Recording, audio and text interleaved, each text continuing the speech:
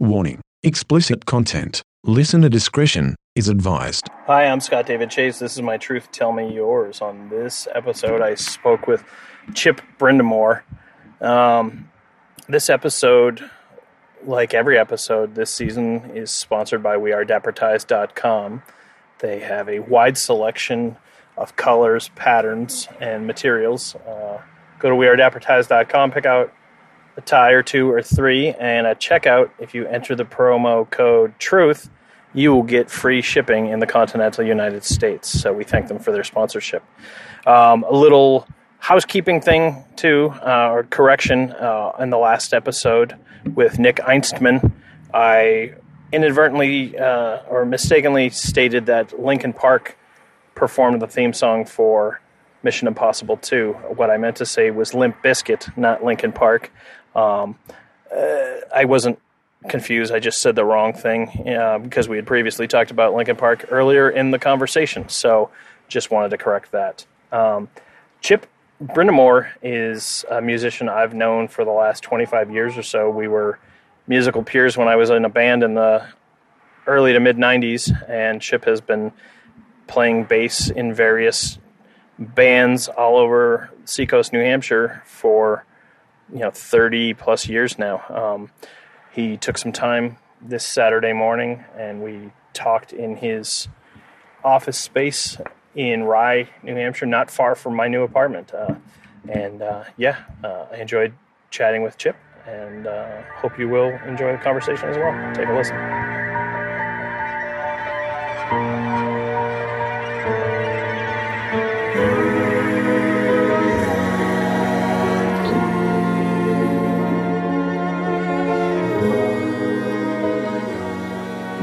I halfway through that story, I was like, I could have recorded, but I also, there's times where I'll listen to an episode of one of these, and I'm like, God, I'm talking more than the other person. But it's, for the most part, it's all people that I have some sort of relationship with, so it's I don't know, it's sort of a organic thing. I did, for this week, I don't know if you saw, you must have, because I said, who wants to podcast on Wednesday? Yeah.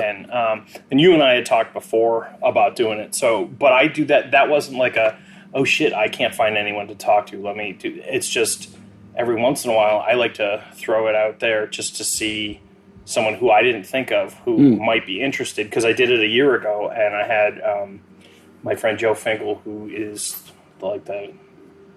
she basically runs the operations at the Casino Ballroom, and she's normally a very private person. She even said that. She's like, this scares me to death. That's why I wanted to do it. I was like, cool.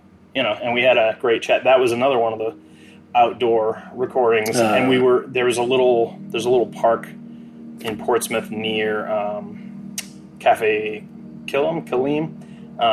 And as soon as we started recording, one of the, someone was mowing the lawn. Which I just realized we have the same situation. It's not bad at all, though. We were sitting on a bench, and we picked the bench furthest from where he was. 10 minutes into it, he came over to our... Yeah, it's just one of those things. And I was just... And, Duncan was like, you're fucking killing me, man. You're killing me. So I promised him, after that last one that I was telling you about earlier, I was like, all right, I will not record outside at all anymore. Did you listen to the Mark Maron with Paul Rudd? Yes. Recently? Yeah. There's somebody using the leaf blower. Yeah. And it's funny because harmonizing with I don't remember. That was pretty great. I don't remember hearing the leaf blower itself. Yeah. I think that they can hear, it's not as perceptible on the microphone as... Right. And they've got headphones, they've got mics. It's pretty hardwired. And it's so funny because the two podcasts that I do that are more artistic and about a specific thing, I've just got this little handheld thing that I can take anywhere. Right. The one where we're just fucking off, we're in a clinical studio, we've got headphones on, we've got mics on, it's soundproofed. Yeah. I just think it's funny, the juxtaposition of that. Is Duncan the third voice we hear sometimes? It is, yeah. And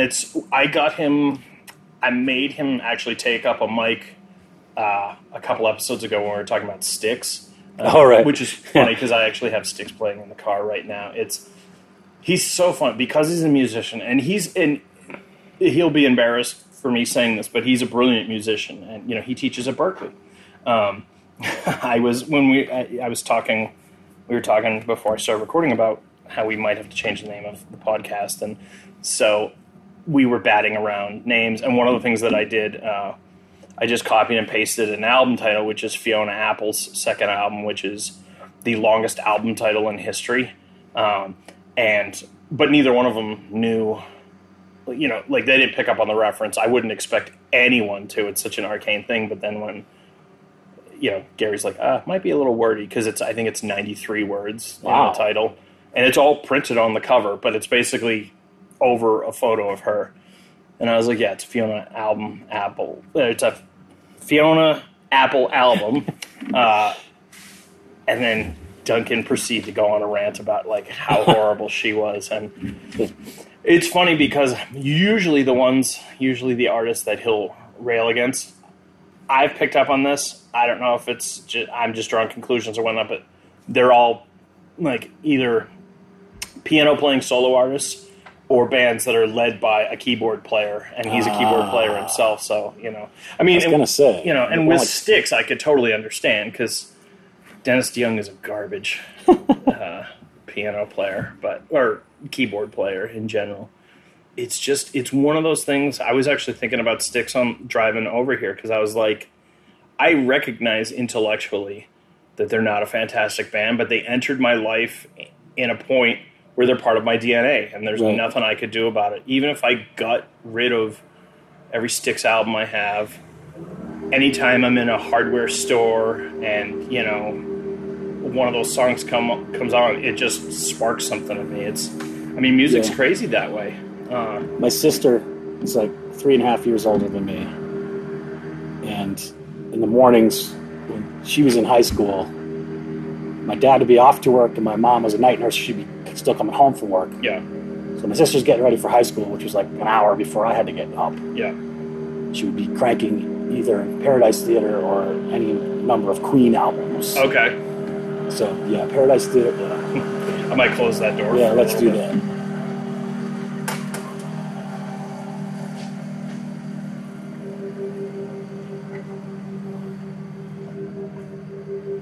Dead air while I close the door. I should have kept talking, huh? No, it's okay. So, yeah, Paradise Theater definitely is, like, ingrained in my brain. Queen's one of those bands that, like, so many people... And whenever I spout an opinion about music, I qualify it with, first of all, I'm a music nerd. Secondly, or maybe first of all, I'm a music snob. Secondly, I'm a music nerd. Although you'd never guess from all the, the horse shit that I post. But, like, Queen is a band that I think are an amazing singles band. Like, almost every song that most people know by Queen is phenomenal. But they have a lot of filler on their records, too, in my opinion. But it could be because I didn't get into Queen until my 20s, so I was just like, oh, God. Yeah. I would imagine that people who are real Queen fans go for the deep cuts as well. Although, I haven't met, and I know they're out there, I just haven't met them. Right. I haven't met someone who's super into music who loves Queen. I know a lot of people who love Queen who are casual music fans in general. They're like, Queen's the greatest band in the world. And I'm like, what do you think are their 5 best songs? Not even to try and quantify it, just curious, because I love hearing other people's opinions about music and art. That's how I get turned on to new stuff. And it's always, like, I Want to Break Free, These Are the Days of Our Life. They're all songs that are singles. And I'm like, I get it. Those are great songs. But I was like, tell me a song that wasn't a single that is a fantastic song that I should check out. And they're like, I don't know. I just own their 3 greatest hits albums. I'm like, oh, okay. There we go. Yeah. Which is, for a long time I was very anti-greatest hits. And now I'm... It's weird. I listen to a lot of greatest hits in my car, but almost any artist that I'm listening to a greatest hits, I also own usually their entire discography as well. I have like a weird fascination with the juxtaposition of like either the band put this compilation together and this is their opinion of what their best output is, or it's something that's done by the record label and they're like, well, here's 14 singles from the last 10 years. You know, it's just kind of an interesting like commerce over artistic, absolutely. merit. So I don't know. Yeah. So what was like? What's your earliest memory of music like? Well, Or music that moved you, I guess. I used to live at Hampton Beach. My parents had a restaurant there, and we'd go up to the Seashell stage for the concerts all the time. Yeah. So it was a lot of big band. Back then, I think they had the same big band, Stan Bednar's Hampton Beach Orchestra. Yeah. Who, in later years, turned out to be my band director at Winnicott High School. Oh, cool. And I actually played some gigs with his band on the Seashell stage eventually. Nice. So that's one thing that I remember is getting me interested in music. Yeah. We also, from the third floor of the building that my parents owned, back in that day, you could see through the windows into the casino ballroom. Oh, okay. So you could watch concerts from. Sure. You could certainly hear them from the porch up there. So what time frame are you talking now? Early 80s? No, it'd probably be 70s. Okay. In my preteen years. Okay, so Herb when you were Reed young. and the Original Platters, Right. things like that. Up with People. Yeah. It's interesting because, like, I've worked at the casino off and on over the course of, like, 15 years. And, God, it's even longer than that now because I was working there in 2001 because we didn't have a show on September 11th. We had a show on September 12th, 2001. It was Shaggy because someone snuck a gun into the show. Wonderful. Just had it in their waistband, but got into an altercation with not a physical altercation, just like two guys waving their dicks around. And he lifted up his shirt to show off that he had a gun, and of course, they told security, which because it was September 12th, 2001, we called Hampton Police, and they it was dealt with. But it was it's always been to me sort of my perception of the casino ballroom, and it must have evolved over time, but it's always people who you're going to hear of in 2 to 3 years, or people that were relevant 15 to 20 years ago. Right. Yeah. So, of course, it's back there now. We can't win. I'm Fortunately, there's no lawn back there. Yeah, I'm fully convinced that there are landscapers all over the seacoast who's just like, where's he recording now? All right, I'm on it. I'll just circle the lot with it going. Maybe we should do a podcast of just lawnmower noises. That would be great. I bet we probably couldn't get a lawnmower to show up at that. Probably. Yeah. Well, it's much like artists and actors, lawn care professionals are very flaky bunch. Do you think he's going to come back around? See, that's a very small strip of grass that he did there. I think he's done. There's one over there. I'm sure if I open the door, he's going to come back. But, probably. It's for those listening, we're sitting in the. I don't know if you want this kept secret or not. Where we're at? No, we're at Mailforce Inc. HQ with the bay door, and we had the front door open. I just got up to close it because it's a muggy late July day. I sweat very easily. I don't know about yourself. Yes. It's funny. I was talking to someone the other day about that. I was like, I don't mind if I'm working hard, sweating. It's going to do, like, once I'm done with that task, I don't want to go do anything else if I'm all sweaty. Right. Until I've, like, showered. What I hate the most about days like this is when you take a shower and before you get your clothes on, you're already sweaty. Yeah. And you can't get your clothes on. Right. Yeah. That was, that was 4 years in Arizona. Oh, that's supposed to be a dry heat, though. The only people that say that are people who don't live in Arizona. Wow. Like, it's one of those, it's not like an Arizona catchphrase. I mean, it's what people say about Arizona. There is a part of the year, basically like November to March, where it's very dry. But like late June to mid-October is monsoon season. Ah. So almost every day there'll be a torrential downpour for anywhere from 5 minutes to 30 minutes. And it feels great.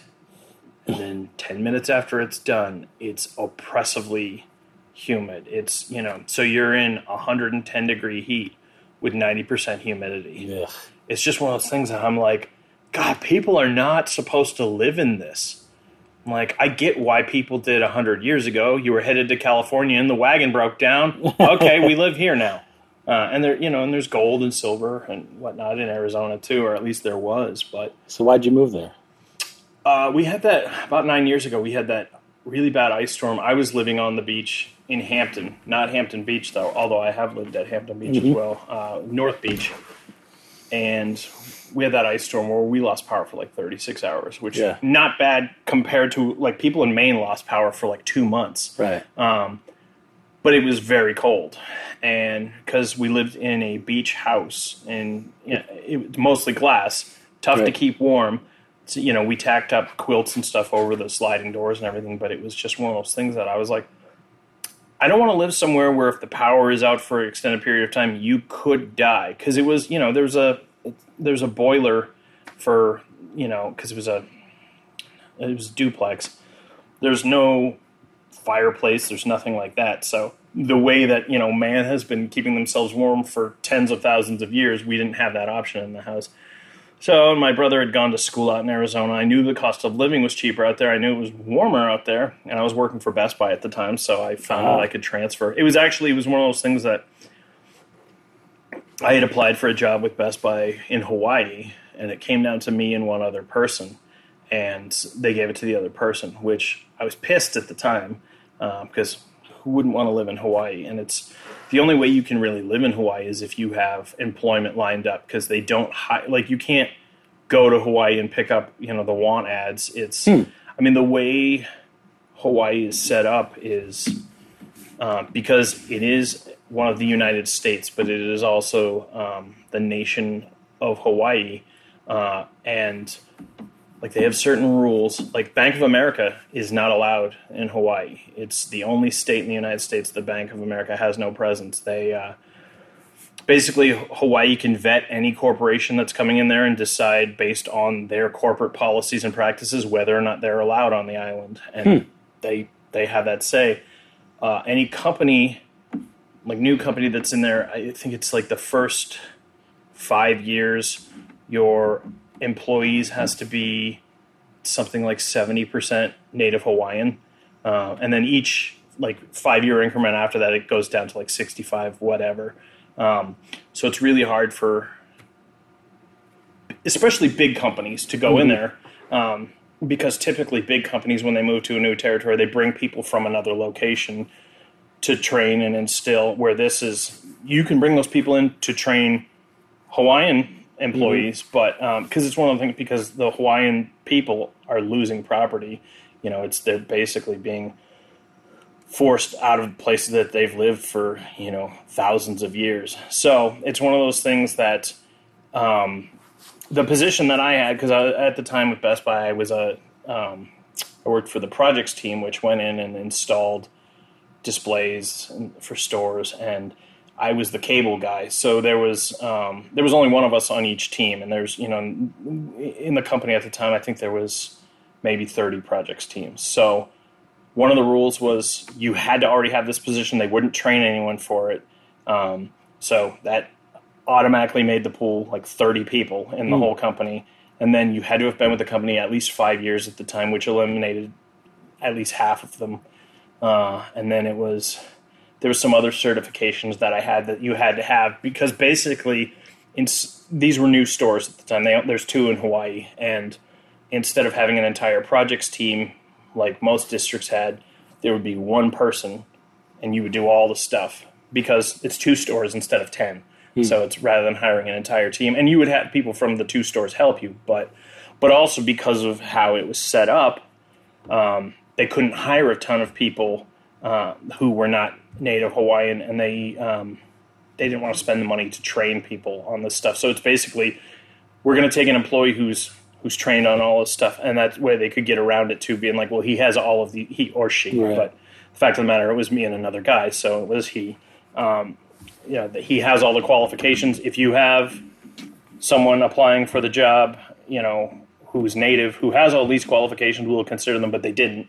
But it just came down to, because there was no pay increase, even though it was, and cost of living was is the highest in the nation. And I knew that. I had been to Hawaii before, but they gave it to a guy from Los Angeles who, even though he made, I think he was like $3 an hour more than me, they knew like it would be less of a adjustment for him. But 6 months after they transferred him, they eliminated the position and they couldn't place him anywhere else. So he just showed up to work one day. Hey, you don't work for this company anymore. Sorry. In Hawaii. So it worked out for me in the long run, because I would have been screwed because, and you'd be living on the streets in Hawaii. Right. And we were at the point where we were trying to figure out, like, we were all set to go. Who's we? Me and my girlfriend at the time. We were making plans. We were down to one car at that point. And, to ship the car, astronomical. And I was like, what it would cost to ship it, we could take that same amount and buy a decent car out there, or sell this one. And, because there's a ton of, cars cars out there don't have a lot of miles on them. It's even the biggest island is not a big island. So, you can drive the entire perimeter of Oahu in 5 hours. So, because I did that last time I was out there, I just put the ocean to my right, kept going on the island. It was cool. I mean, there's one quadrant of the island that we couldn't go to at the time because they were filming Lost out there still, and they'd had it was 8 square miles of the island that they were shooting on. But anyway, So it didn't work out. But we had already made all the preparations to get ready to move, because you'd have 2 weeks to get out there. So we were paring everything down. So we're already done with that, and we're like, okay, well, what about Arizona? And it was we had both thought about moving out west anyway, so we're like, fuck it, let's see if we can transfer to Arizona. We were both worked for Best Buy at the time, so we were able to transfer with the company. Went out there, we lived outside of Phoenix for a year, and then that's when we decided to open the record store, and so we both left Best Buy to try and do the record store. She's actually still out there. And we're still friends. She's actually, we moved to this tiny little town called Jerome, and she has moved out of and moved back to Jerome, I think 3 times since then. But she's there now. She's working in a vineyard and working. She works for Maynard James Keenan, the singer from Tool. Oh wow! Yeah, she's worked at his vineyard and his retail store for a while. So, that's pretty cool. Yeah, that's how we first discovered the town. We were on the mailing list for his vineyard and didn't know anything about the town. Went and fell in love with the town when we got there. It's this weird little town of 400 people up on a mountain, but Neat. it's a tourist attraction. So, whenever I think of you living in Arizona, I can just picture the Tao of Steve, and you're fixing a motorcycle and throwing frisbees on the roof. I've never been on a motorcycle. It's funny because a couple weeks ago I threw out, because I didn't have use of a vehicle for a little while, and I was like, hey, does anyone have a car I can borrow for a week? Because it quickly became apparent that it wasn't economically efficient to rent a car. That's for sure. Especially in July. I found out July is the month that more people rent a car than any other month. So it was $110 a day, whereas October it's $70 a day.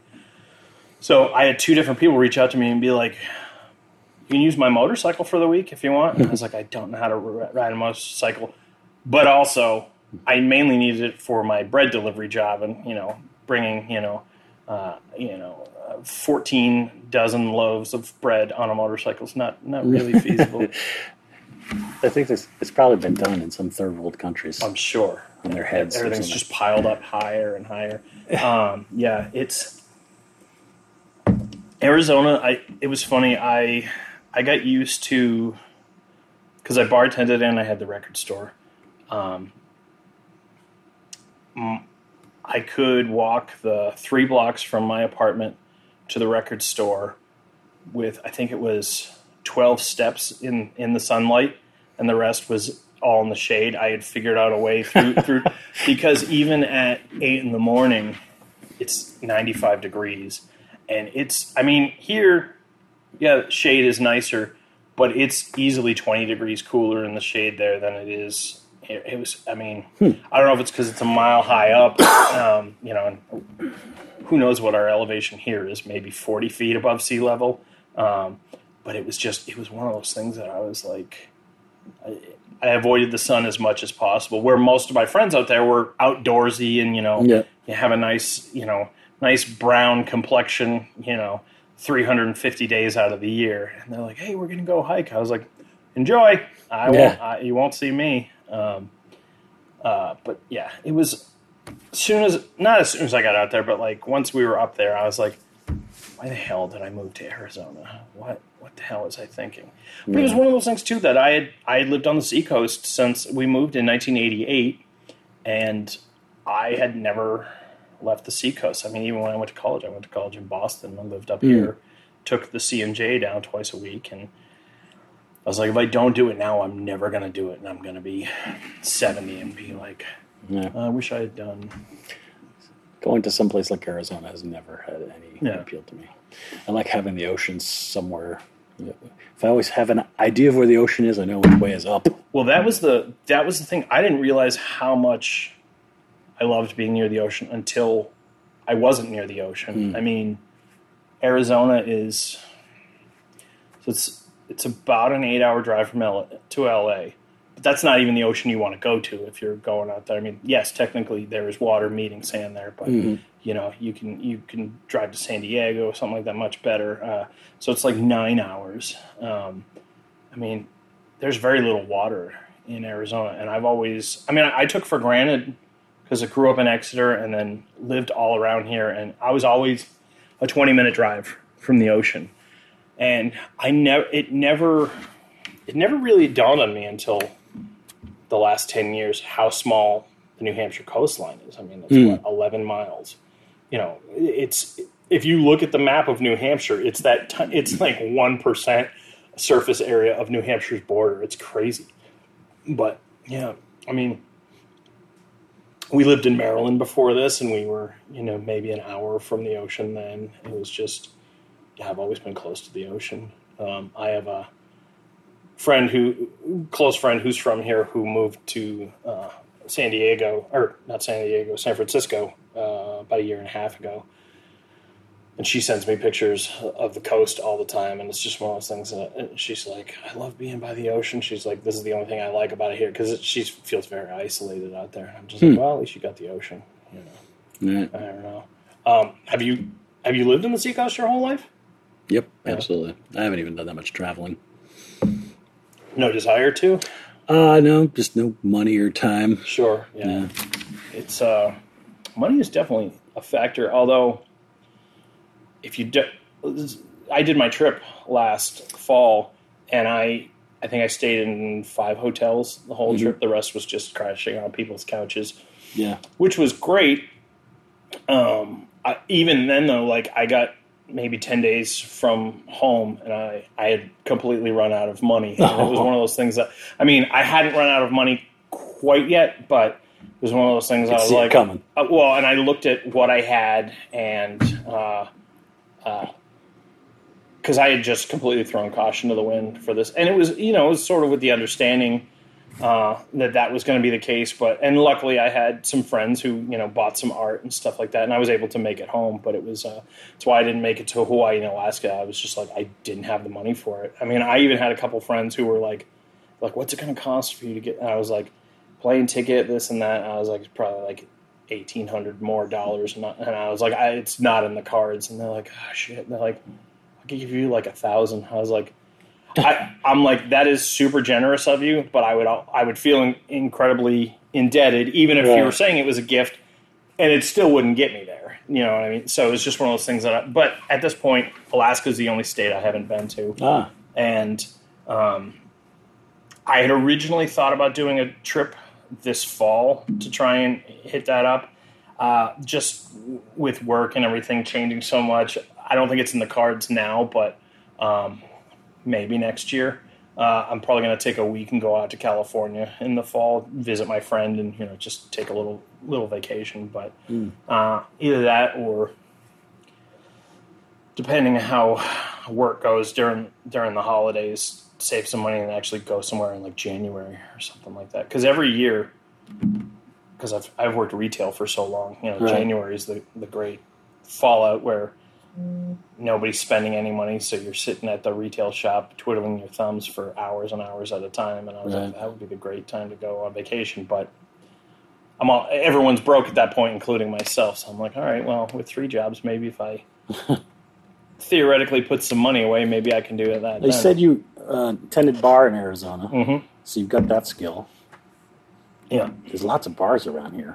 They all seem to be busy. that was the thing that when I first moved back, I was trying to find, and I did get a couple offers at places in Ogunquit.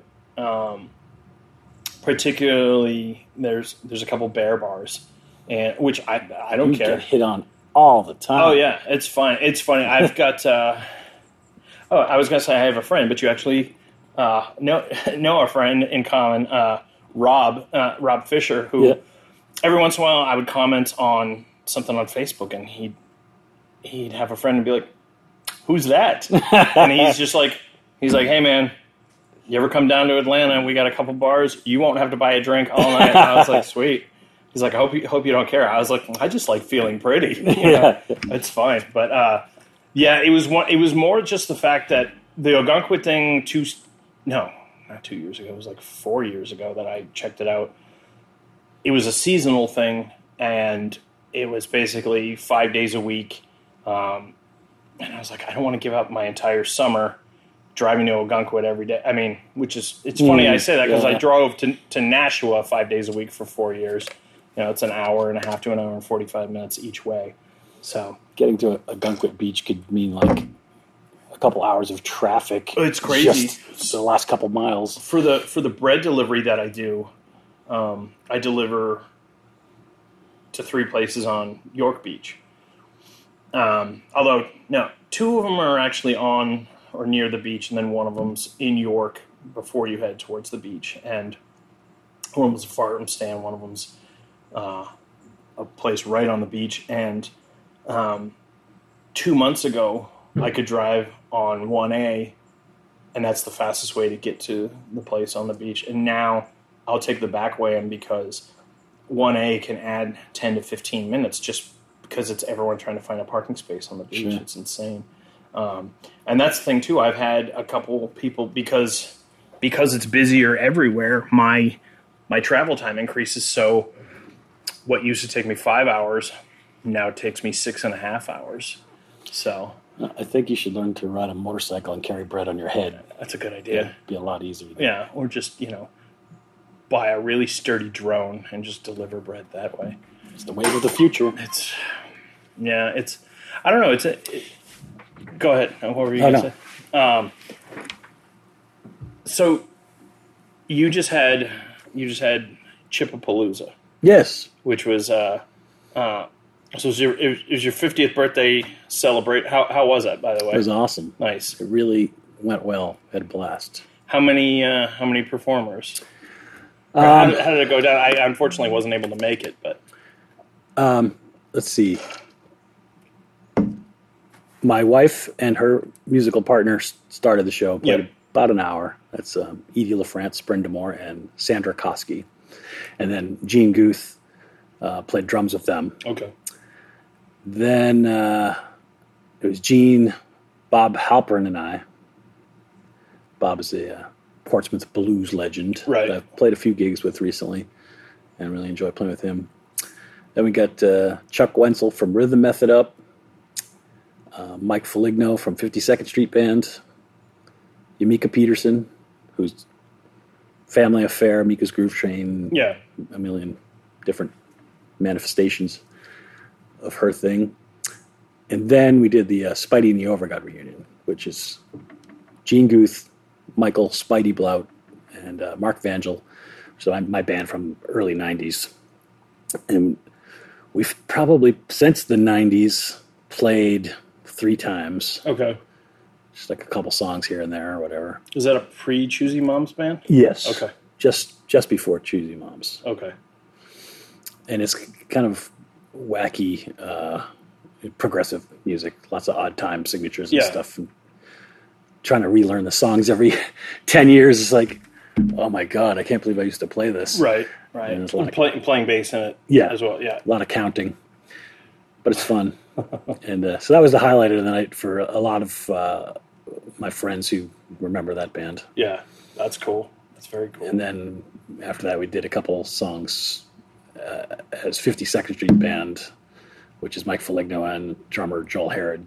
Okay. So I don't know how many people that was. Sure. Were you counting? It's at least 2 and less than 40. There you go. Yeah. But yeah, it was really cool. It was, I was hoping to do a Shag Bark reunion. Yeah. But lead singer Mickey was recently ill with an ulcer. Oh. Couldn't muster the strength to sing. That would have been cool. Yeah. We'll have to do that next time. Shag Bark was your post-Choosy Moms band, correct? Yeah. It was a kind of a big there's some gap. bleed over, wasn't there? Or no? Yeah. I mean, when Mickey and I decided to get back and do music again after a little hiatus, Choosy Moms, if you remember, had the big circus going on with jugglers and voodoo board riders and artists on stage. We wanted to make it simpler. Sure. So basically, Mickey and I were musical partners all through Choosy Moms and then Shag Bark. Well, and you guys were the only 2 constant members in Choosy Moms. Right. We had drummers and guitarists in and out. Yeah. Don't know why. Just the way it worked. I mean, it's funny. I used to joke to people that Choosy Moms was a lot like the Red Hot Chili Peppers, and that I was like, it was the bass player and the singer were the constant. And, it was a rotating thing. I mean, I think I first got introduced to you because Kevin Hartson was playing drums for you at the time, and you guys had put out the One Iota cassette. Was one of the first local releases that I remember purchasing. I bought it at Exeter Music. And it might have been the first cassette that I owned that somebody I knew had played on. I'm not 100% sure about that, but I mean, I knew of a lot of the local people, but like actually knowing Kevin, I was like, whoa, I know somebody who's on a cassette tape. That's funny. Yeah. I mean, that was your first release? Yep. Yeah. When was that? 91, 92? Something like that? I think that's probably right. Yeah. Somewhere in that neighborhood. And then... I'm horrible with remembering when things actually happened. Well, when that came out, you guys were just called Choosy Moms. And then the name expanded to Choosy Moms Funky Dance Carnival? Right. And part of that was there was a band from New York called Choosy Mothers. Similar with your podcast issues. Right. Actually, through Mailforce, I got into contact with the leader of Choosy Mothers once. Yeah. I think I ended up doing a mailing for him. I can't remember the details of that, but I was like, oh, yeah, I'm in a band called Choosy Moms. He's like, oh, yeah, I've heard of you guys. Just so you know, I don't care, but my lawyer might. Like, oh. Yeah. We're going to go that route, are we? Right. And as far as I knew, they hadn't played in New Hampshire, and I wasn't playing in New York. So I was like, so it doesn't really matter. But then when we started adding all the artists and jugglers and what have you, I think it was Drew from Fly Spanish Fly, who also wrote for the Portsmouth Herald. Yeah. And may have done a review for our first record. Yeah. That called us the Choosy Moms Funky Dance Carnival. Right. And so we're like, hey, that works. That's pretty good. Yeah. That's what we put on the next release. Yeah. That we went through that my band that I played in, around that same time, because we started out being called Sam I Am, and then this band from Chicago who got signed to Atlantic called Sam I Am as well. Yeah. So we're like, okay, I guess we should. I mean, we never heard from them. We're just like, well, there's a band signed to a major can label. either band claim any sort of rights to that, or is Dr. Seuss going to go? Exactly. It's mine. And I think Dr. Seuss was still alive at that point. They spell it certainly his publishing company. Yeah, they spelled it all as one word, so it's like Samium. Right. So that's when we became Hank for many years, and then years later, a band that we had played with a bunch in Massachusetts started using the name Hank and threatened legal action with us. You'd already played with them, and then they started using the name. Yeah, and they had signed some management deals, so it was basically like, we know you've been using it longer, but we're actually more of a quote-unquote professional band, so we're going to use it. So we ended up changing it to Watership Down at that point. Of all the band names in the world, yeah, they decided to choose Hank. Yeah. And they already knew that you were Hank. Well, it was one of those things that, like, I guess one of the guys' uncles was Hank, and he was their band mascot or whatnot. Whatever. At that point, we didn't really care. I had come up with Hank because it's tough to come up with a good band name. I mean, it was certainly tough. That's for sure. 25 years ago. I can't even imagine trying to do it now because there are so many bands and projects that everything is taken. So it's just one of those things. We were batting stuff around, and I literally had looked at, it was Details magazine had done a photo shoot with Henry Rollins, and it was Anton Corbijn. I don't know if you know him. He's sounds familiar. He's a Dutch, maybe Swedish photographer, video director. He's photographed U2. He's photographed he's Depeche Mode's photographer, but he also works with other people. But he's got like really super washed out blacks. He shoots almost exclusively black and white, and it's very inky looking. But he'd done a photo shoot with Henry Rollins for Details, and I was like, what about Hank? And they're like, okay. So it's just kind of, a joke. But yeah, I like the one-word band names, but that makes it even more likely that somebody's already picked it. And it makes it a nightmare for search engines now. But I mean, back then we didn't know what the internet was. I think 94 was when the internet was first officially a thing. But I didn't know anyone who used the internet back then. We had a website for Choosy Mom's Funky Dance Carnival. So yeah, probably about that time. When did Choosy Moms officially cease to? The last time we played together was my wedding, which was in '98. Okay, so 20 years now. Though we had sort of fallen apart before that. Sure. I think just before our CD came out, Scandals at the Bingo Hall, is when Rob moved to Washington, D.C. first, and then Georgia. Yeah, because he's been down in Georgia for almost 10 years now. And so after that, we were hiring guitarists to keep doing shows and promote the CD that we just made. What do you mean, Rob? We just... Right. That was a sad thing when he told us he was leaving. Yeah. Yeah, of all the people that I've worked with musically, he's by far probably the most talented, certainly the most one of the most creative musically. I mean, he's still, he has his home studio set up now, and I was lucky enough I got to crash with him for a night when I was on my trip last year, and I talked to him on the podcast. But it's funny. I've known Rob. Rob and I went to high school together, but he's 3 or 4 years ahead. No, he's 3 years ahead of me, and he's one of those people that our musical tastes are all over the place, but we have eerily similar tastes. So we would run into each other the whole time he was in college.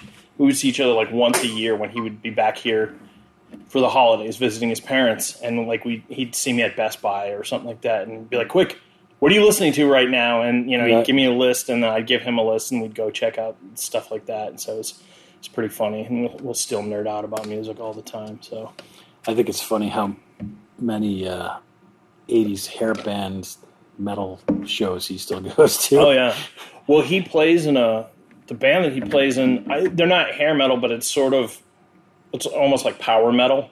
But he also works a lot of those metal festivals and stuff, and a lot of those bands come through there, and it's one of those things that he'll pop up on social media every once in a while because he's not on there all that much, and because I tend to post a lot of stuff that I'm listening to, and there's a good swath of 80s bands that I still listen to. Although the other day, because I'm going through my collection and trying to pare stuff down right now, there's ebbs and flows with my many collections where it gets ridiculous, and I'm like, I got to get rid of some of this stuff. And so I've had a box and I found a couple Warrant CDs, and I was like, all right. So I listened to those in the car, and I was like, I cannot justify having these in my collection anymore. I was like, yes, I know the words to all these songs on this one.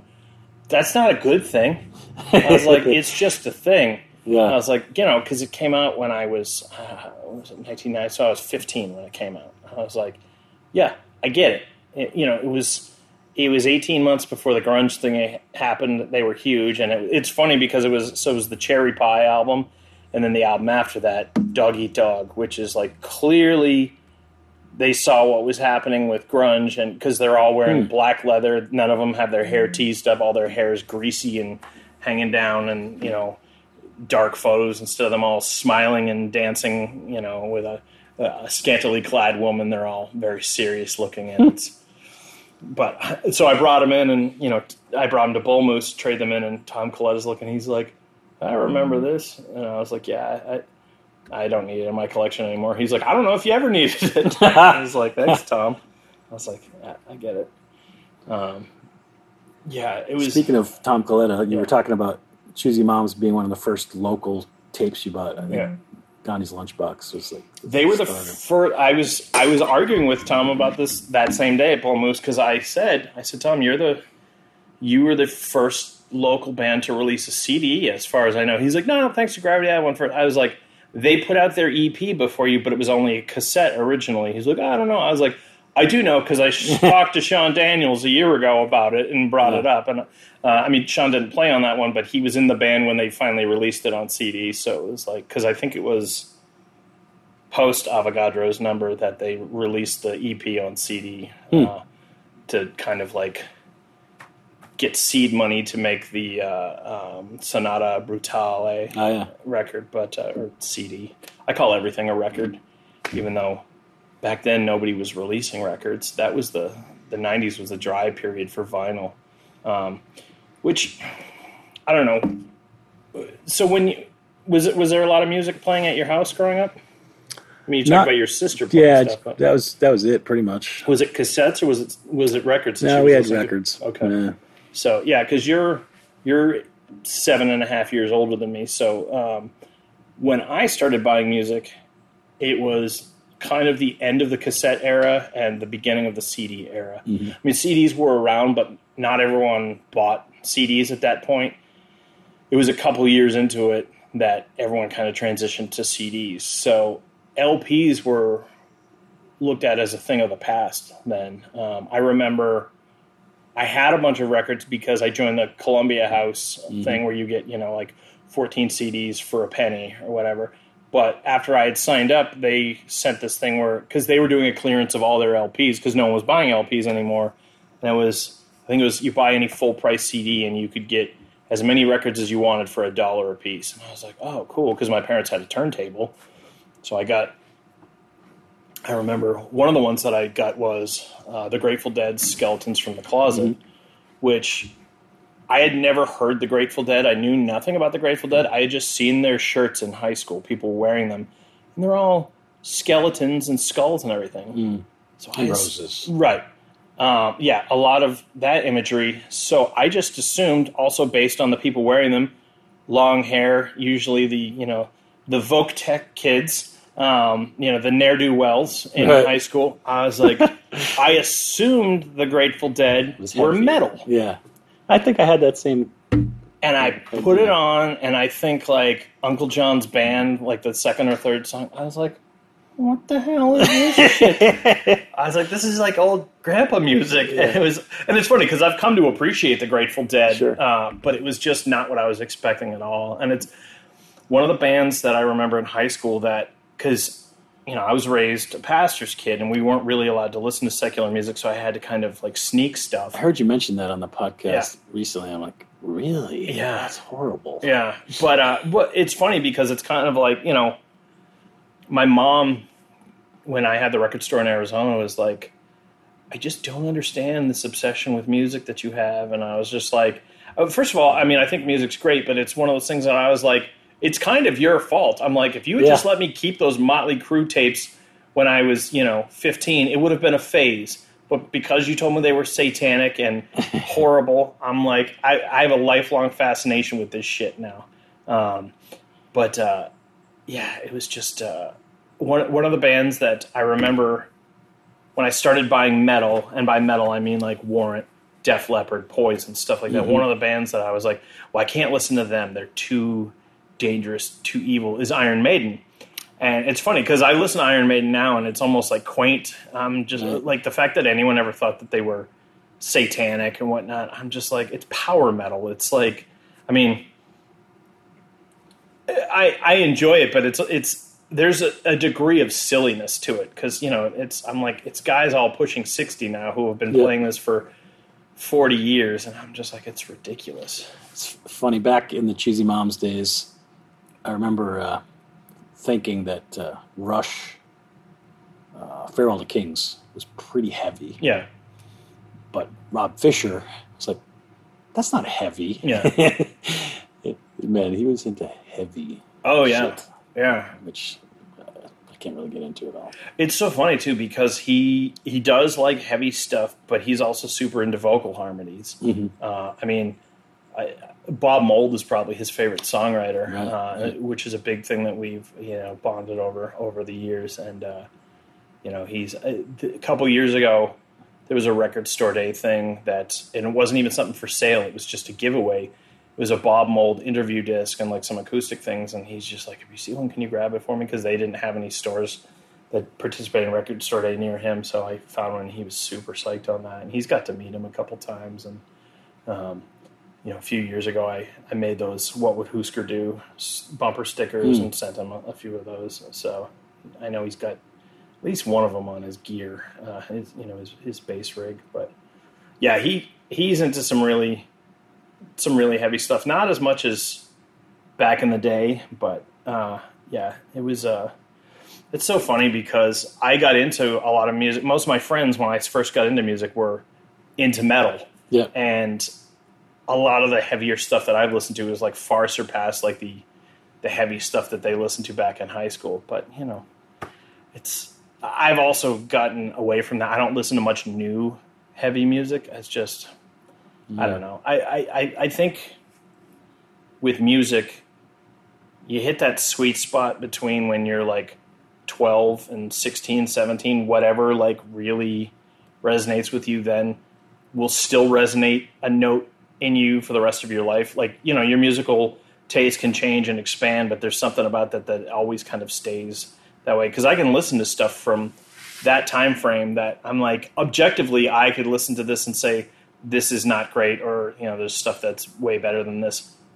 But I have a connection to it that I don't have to other stuff now. Rush is a great example of that's a band that I was always aware of, but never listened to a Rush album until probably 6 years ago. Mm-hmm. I knew all the, I knew Tom Sawyer, Fly By Night, all the, but they're not a super radio heavy band. There's maybe half a dozen Rush songs. A few songs. Yeah, yeah, and they're one of those bands that I can really appreciate intellectually, but just don't have that connection emotionally with. I don't know. Are you a big Rush fan? Yeah, that's probably my most favorite. Yeah, it's funny. I probably of all the musicians I know across different genres, right. Rush tends to be a through line with a lot of people. I don't know.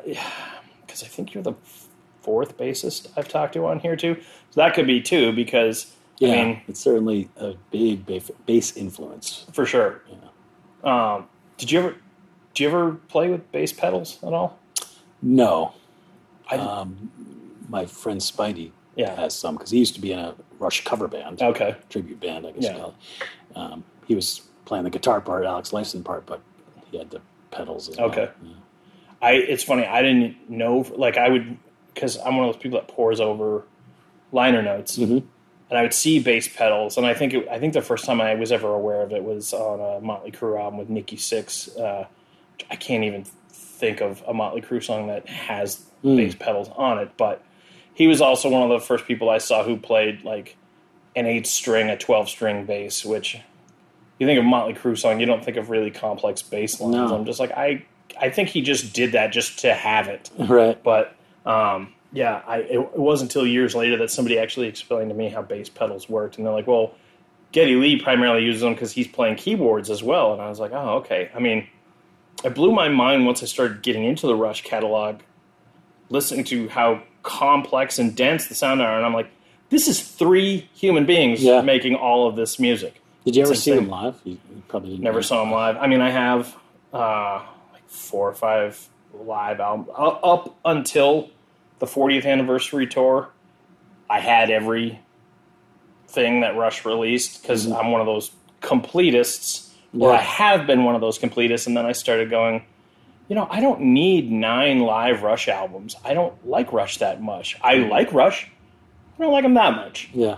So I think I've kept, because I have 3 box sets that are all their Mercury albums, because they did a cycle of, they would do 4 albums, then a live album, 4 albums, live albums. So each one has got 5 CDs in it, and and it's capped with the live album. So I have those, and then I think I've kept Presto and Roll the Bones and maybe Counterpoint, and then Counterparts. Yeah.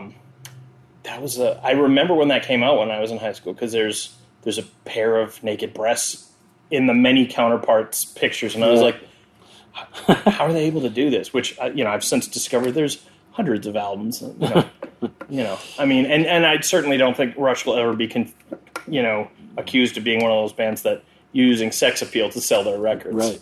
So, but who are some of your other musical influences? I'm going to open the door while we're okay. talking, 'cause I think I got into the Red Hot Chili Peppers pretty heavy. Yeah. With Mother's Milk, Yep. and then Blood Sugar Sex Magic, to me, is just like one of the best albums ever. And that's, listening to the Chili Peppers, I went from the complete Geddy Lee influence of bass playing to adding the funk and some slap and stuff, which I think was pretty much around the same time that Choosy Mom started, and Right. certainly was a heavily influence on that band. Do you still slap a lot in your playing? Not as much as I used to.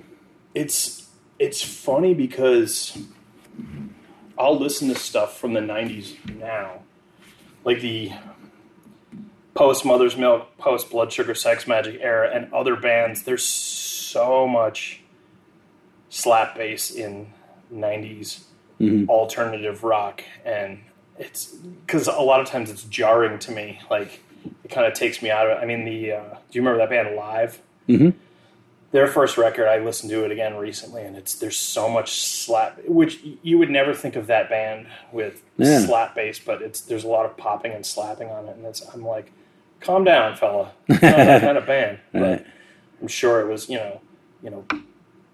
I remember when I first wanted to try and play bass guitar, I think Flea was the one that was like, oh, that's what I want to do, which is funny because I certainly recognize him as, a pioneer on the instrument, particularly in rock and roll music, but not someone that at this point in my life that I would want to try and play like. I can respect him, but he doesn't even play like that anymore. Right. It's very, toned down, but, Yeah, there's certainly parts of Blood Sugar Sex Magic where he's just playing funky finger style. Right. And I mean, post that record, they've veered more and more into radio-friendly stuff, and it's, it's become more and more. I mean, they're one of those bands that I lost interest in, I sort of did too. Partly after John left, right after Blood Sugar Sex Magic. Well, and then he came Dave back. Navarro era was kind of ridiculous. Yeah. Well, especially because I remember in interviews at the time where Dave Navarro was like, "Yeah, I don't like funk music." I'm like, "Why did you join the Red Hot Chili Peppers? Like, what's your problem, man?" Right. Like, it's funny because I re-listened to that record, One Hot Minute, maybe 2 months ago, and because Dave Navarro is one of my favorite guitar players, one of my least favorite human beings, but one of my favorite guitar. I mean, I've read his autobiography and just Yeah, I don't know anything about him. and that's one of the things I always have the push and pull of separating the artist from the art, because my buddy Greg was talking to me about Tootsie last night. He's like, "It's a perfect movie," and I was like, "It's a pretty good movie." He's like, "No, it's perfect." And I really like Tootsie, but I was like, I'm having a real hard time watching anything with Dustin Hoffman right now because there was a whole bunch of sexual misconduct allegations about him last year, and it's one of those things that some people you gotta put your blinders on, but it's all of the people who've been sort of forced out of the public eye due to those things. Yeah.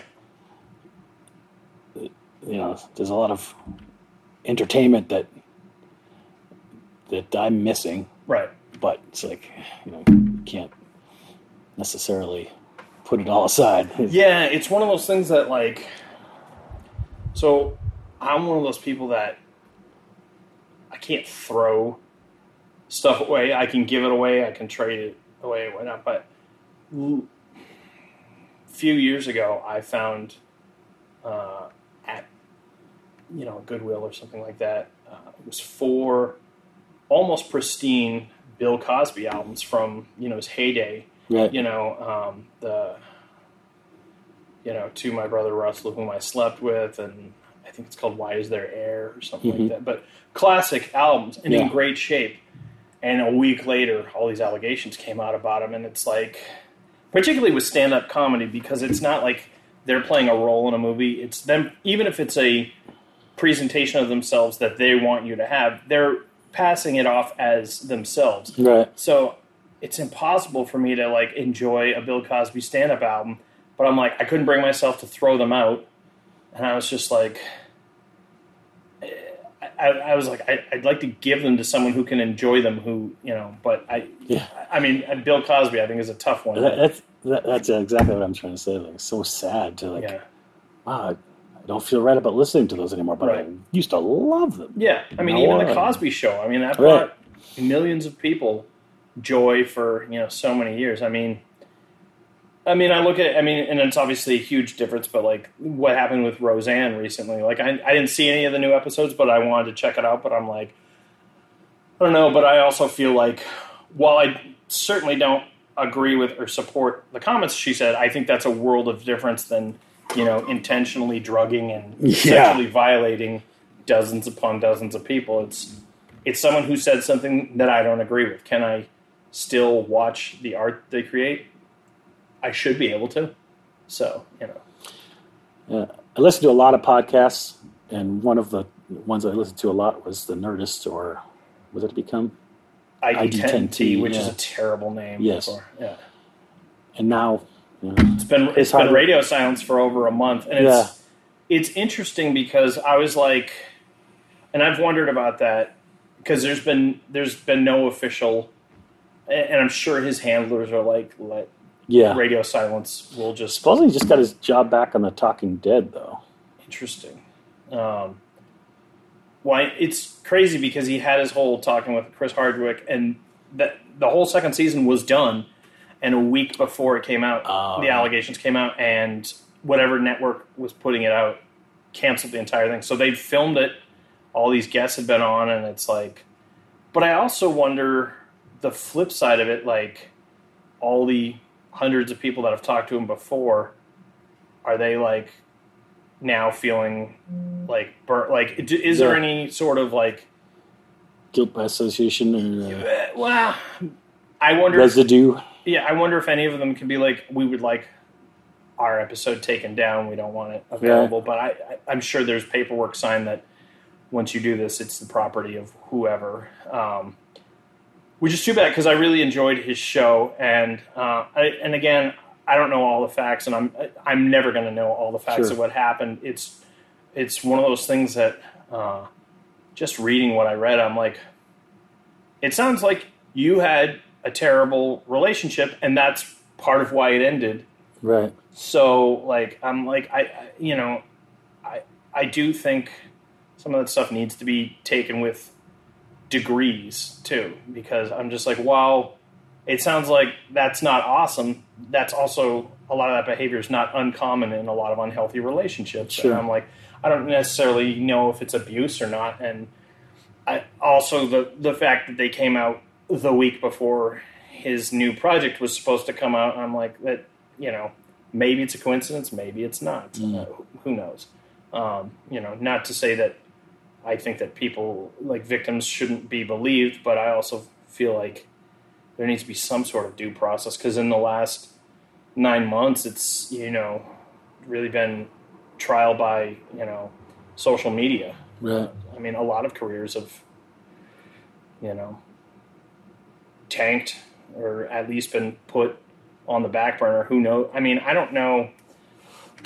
Maybe someone like Louis C.K. can come back from it. I mean, especially for the fact that, and this is not like an endorsement of anything that he did by any means, but I respect the fact that he came out and said, everything I'm being accused of, I did. Right. He's like, I didn't realize I had this impact on people, and my actions have now influenced a bunch. He's like, I had a bunch of people working on stuff for me that now don't have jobs. I fucked up big time. I apologize. Right. I'm gonna. Yeah, you got to wonder, what's the route back? Is it just time? Yeah. I mean, it's weird how it works because, Paul Rubens, everyone, and this is going back 25 years, everyone thought he would never work again. And, he still has a career. Robert Downey Jr. has a career. I mean, maybe the fact that the only real victims in their misdoings were themselves. I don't know. But, I mean, even it seems like everything's pretty much forgiven with Mel Gibson, too. Yeah. And that's, that's, I don't know. It's an interesting time that we live in. I definitely don't have any answers for it. It's just, I mean, I do think it's good because I think it's been a wake-up call for a lot of men, not just in the entertainment industry, but just in society in general, and realizing, well, the way we've been behaving our entire lives is not acceptable, and the 52% of the world who is negatively affected by it is not putting up with it anymore. Right. So, I think a lot of men, myself certainly included, have had to do a lot of self-analyzing and growing up in the last, 3/4 of a year. Think back and go, oh my God, what have I done in the past? Yeah. Well, I think most men in this culture have had that inner dialogue and be like, have I done? And, a lot of it, unfortunately, is probably wasn't intentional, wasn't vindictive. I mean, I looked at just how I was brought up to interact with the opposite sex. A lot of just, this is what it means to be a man, and to, court a woman is just disrespectful.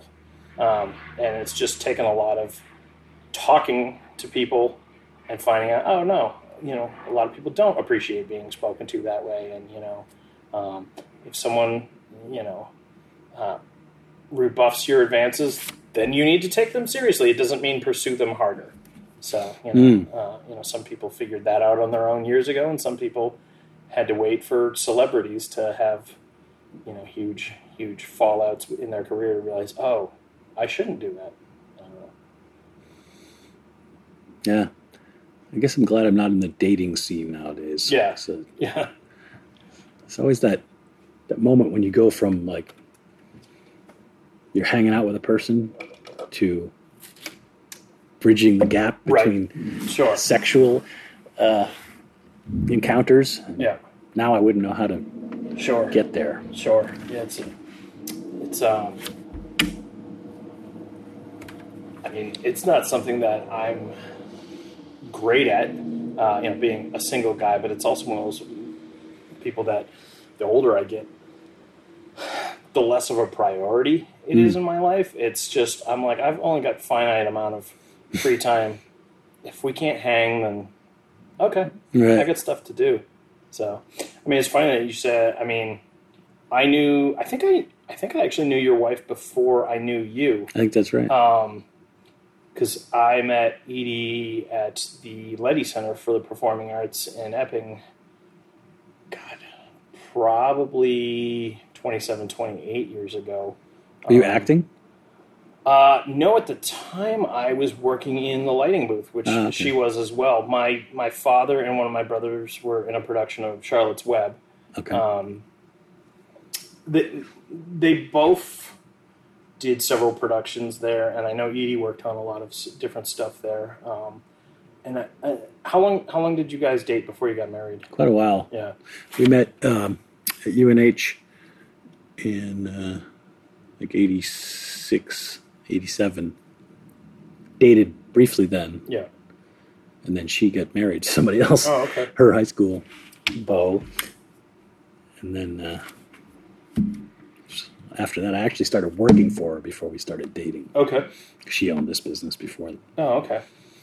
So, yeah, so you guys knew each other the entire time I've known her, but it wasn't until maybe it was when you guys got married that I made the connection. Because obviously... Well, she would have been running sound for Choosy Moms back when we played together at the Elvis Room and stuff, which was before we were married. It might have been that, because I'm trying to remember...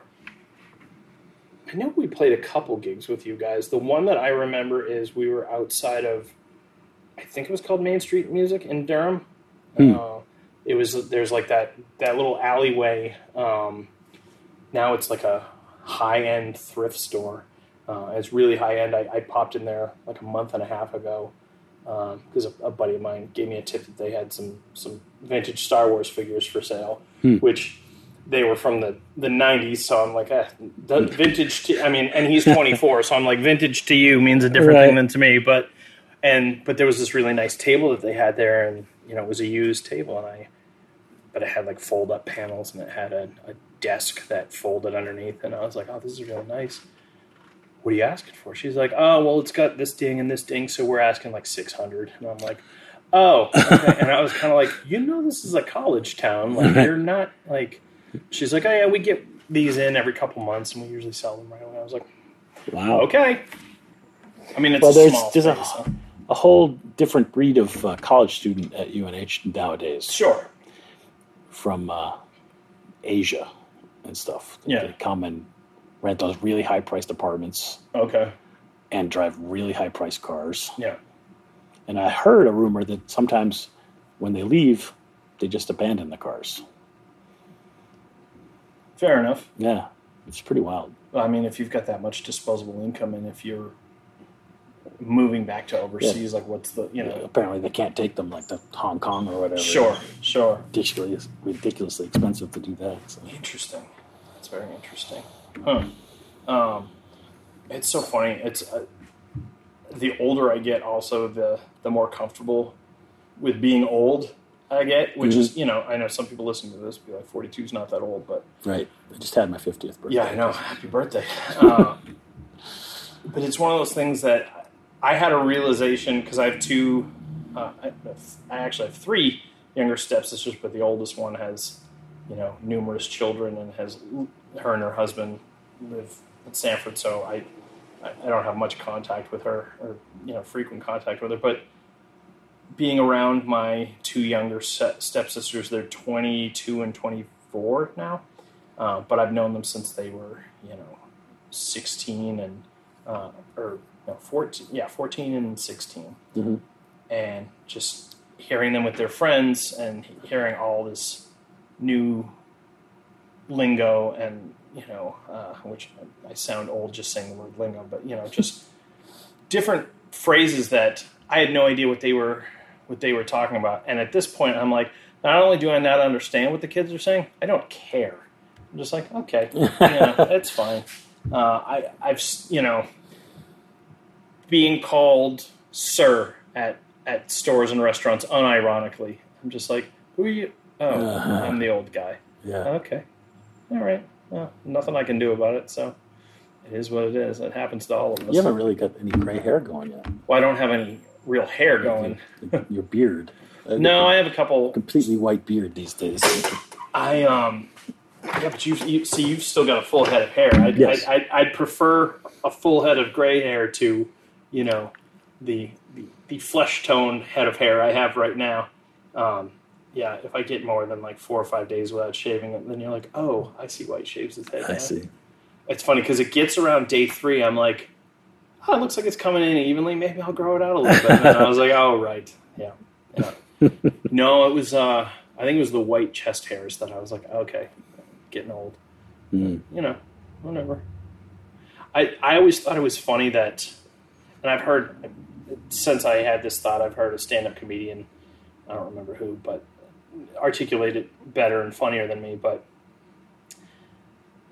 I just think it's interesting when the body starts making white hair. It's like, it's too much energy for us to put the color in anymore. Yeah. I'm just like, how about just stop making the hair then? Like, and particularly when, like, because I have like 4 or 5 hairs on each ear that they grow out really long and seemingly overnight. So every couple days, usually when I shave my head, I check the ears and gotta trim the ear hair too. I haven't had any ear hair issues yet, but nose hairs drive me nuts. I've never had the nose hair problem. It's the ear hair, and I'll look at older guys in retail situations and whatnot. I just notice people a lot, and I'll see older guys, and it's like, it almost looks like black moss coming. I'm like, dude, take care of your ears. Like, I'm like, there's nobody in your life that's like, hey, you gotta take care of that. But who knows? How do you shave your ears? How do I shave my ears? Oh. I just use a disposable razor, hold it lobe out, and just do that. It's for half a day I'll have silky smooth earlobes. It's a weird thing, but it's just one of those things that I have super sensitive skin too. So like that, I mean, that's primarily why I usually have a beard. About every 10 months, I'll shave everything off. And then my face will be in pain for 3 days. And I'm like, oh, that's right. And I also have a baby face. So I'm just like, that's why. I'm like, that looks weird. Plus, being a big dude, you get rid of this, you can see the double chin. Where this, so I'm just like, the goatee is like an anchor for my face. So, I don't know. So you've been someone, because I think it was around 93. That's when Sam I Am / Hank, that's when I joined the band, and you guys were already playing. So you've been playing music pretty much consistently for 25 years. So at least half of your life, probably longer. I started playing tuba just before the 5th grade. Okay. And then took up bass probably in the 6th grade. Yeah. And then, that was just school band music and stuff. Yeah.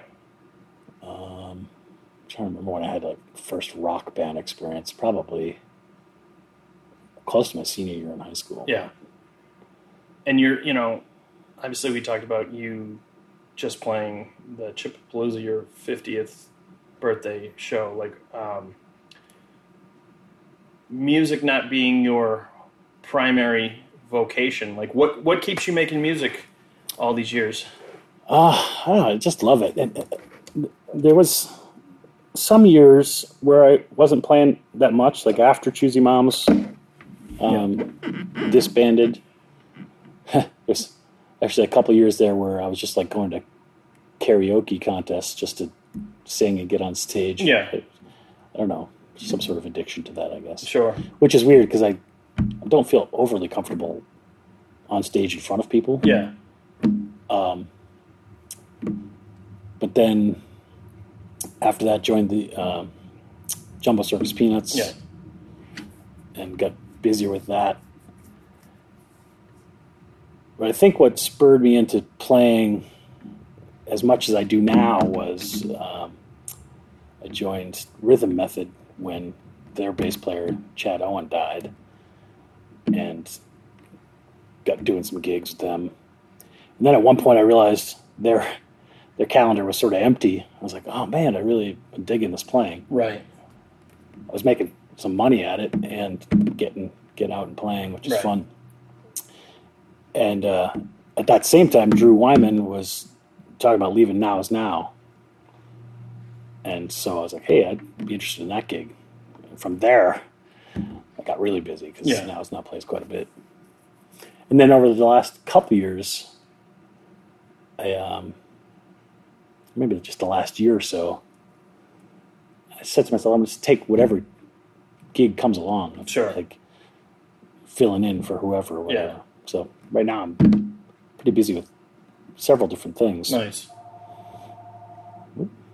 Saturday phone call at Mailforce. That's weird. Yeah, you guys aren't open on Saturdays, are you? Not typically. It's my wife. She doesn't even know I'm here. What are you doing? Yeah, so I don't know what makes me keep doing it. Just I really dig playing the bass, Yeah. and I'm getting better at it all the time, which is cool. And also, the last few years, started singing more. Yeah. I sing some leads with Jumbo Circus Peanuts here and Nice. there. My wife plays bass. Yeah. Some songs that I sing, and a lot of background vocals. And Now Is Now harmonizing with Mitch, Yeah. which I really dig. Nice. Yeah. Nice. I mean, I wasn't even necessarily looking for a definitive why, just because it's, I've had people ask Right. why, I'll do a painting or I'll do a drawing. And I had that happen yesterday. I did a portrait of a buddy of mine, big beard and everything. And his mom, messaged me, and she's like, because I put the tag on it. I was joking, kind of, but I was like, even I have to take a break from drawing naked ladies sometimes. And she's like, so why, she's like, why my son of everyone taking a break? And I was, and she was someone that didn't follow me on Facebook up until that point, didn't know anything about it. But I was like, I've just been friends with him for a while. But she's like, what inspires you to do this? What inspires you? And I was like, I don't know. Yeah. I'm not even annoyed at her. I was just like, I legitimately don't know. It's just, you get that, this is what I've got to do. And I think that's the difference between an artist and, which for years I cringed at that term because it feels pretentious, but in every sense of the word, an artist is someone who pursues their given art form regardless of if there's a commercial gain for it or whatnot. It's just something they have to do. I mean, it's great that you're getting a ton of gigs and, you can make money on it, but you're someone that's, the entire time I've known you, has consistently performed music. So, I think of you as a musician, not, someone who runs the Mailforce thing, even though, Right. if someone were to run into you on the street and be like, oh, what do you do? I don't know if this would be your first response or. Yeah. Most of the time when I'm meeting people now, I'm meeting them at a gig. Right. And So they know a what lot of you're people say, oh, so you make your living off of music? I'm like, no, unfortunately. If I could find a way to do that, Yeah. I'd love to. But, well, what do you do? Then I tell them about the day job. But Yeah. But I've always looked at the day job, or as the case may be now, the day jobs, as a means to an end so I can do what I love. Absolutely. And I know people that, we know some people in common that make their living making music that maybe aren't necessarily artistically satisfied, but they're making a living doing it. And it's just like, I still have a passion for doing art, and hopefully always will. So I'm going to do it regardless. Yeah, it's great when I can make money doing it, but I do it regardless. And it kind of seems like you do the same thing with music. Yeah. Being self-employed, running this business is great for being a musician. Sure. In that I don't have to be here certain hours specifically. Sure. I mean, sometimes the workload and the customers dictate that I am here, but if I need to take a Thursday afternoon off because I've got an early gig or something, Sure. I can do it, Got that. which is great. Yeah. But certainly, I've got a bunch of friends now, Pete Peterson from Rhythm Method, Mitch from Now Is Now, that are making their living solely off of music. They're, guitarists, singers. They can go out and Sure. by themselves. Which Yeah. I can't really do at the bass, and every time I try to pick up a guitar, the strings are just too damn small and close together for Right, me. right. But yeah, I would love to be able to do that. But then I'm like, well, if I was doing that, would I just stop doing this? Right. Sometimes I do burn the candle at both ends. I realized recently that I'm a sundowner. Yeah. Like some afternoons I'll be like, oh, I'm just so tired and I don't feel good. And Yeah. then as soon as the sun goes down, and I'm like, Get a where's the second gig? wind. Let's go. Yeah, for sure. And then unfortunately after the gig I'm wired for a couple hours, and Yeah. so yeah, if I do have a gig on a work night, the next morning's sometimes Tough. rough. But Oh, for sure. I mean, yesterday I had grandiose plans of getting a bunch of stuff done in the afternoon, and because it was relatively warm, took a nap, which turned into about 10 hours of sleep. I mean, I woke up several times and I was like, I could get up and do some stuff, and this is 10 o'clock at night, and I was like, I'm going to sleep for a few more hours, and then, 1 o'clock rolls around, I'm like, sleep again. 4 o'clock, well, now it's almost morning, I might as well just stay in bed, I find for me the summertime I'm less and less productive when it's this hot too. mm-hmm.